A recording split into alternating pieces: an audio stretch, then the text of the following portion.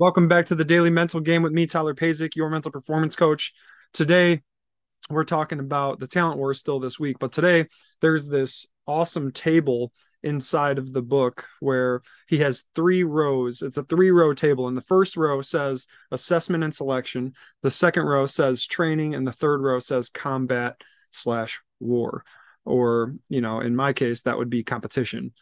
Or your case, if you're an athlete or a coach, then the third row is competition. So that first row is assessment and selection, right? It's making sure that you have the right people on the bus and the right seats, and you're getting the people off the bus that are not helping you go towards your goal. And then the second row says training. So this is, in my opinion, the most important because we don't rise to the occasion, right? We sink to our levels of habits and training. And then third row is competition. And for him, he says combat war since he's from the military. Again, Mike was a recon Marine and he's a retired US Navy SEAL as well. So he also says in his book, he says, according to conventional wisdom, the first two rows of this table are non revenue generating functions. As such, many organizations spend as little as possible in these areas, viewing it as expense management, but not special operations.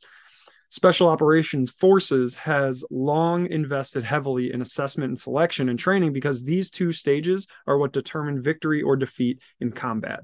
So most people want to place so much emphasis on the competitive domain and not as much emphasis on training and assessment.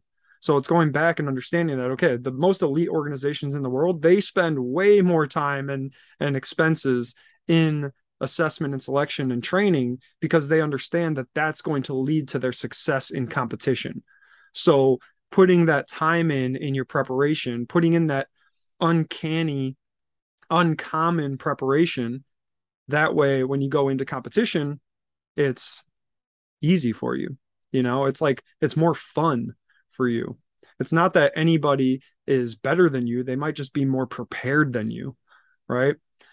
So that's what we got for today. More time in preparation, and you'll start to get more of the results that you want. See you guys.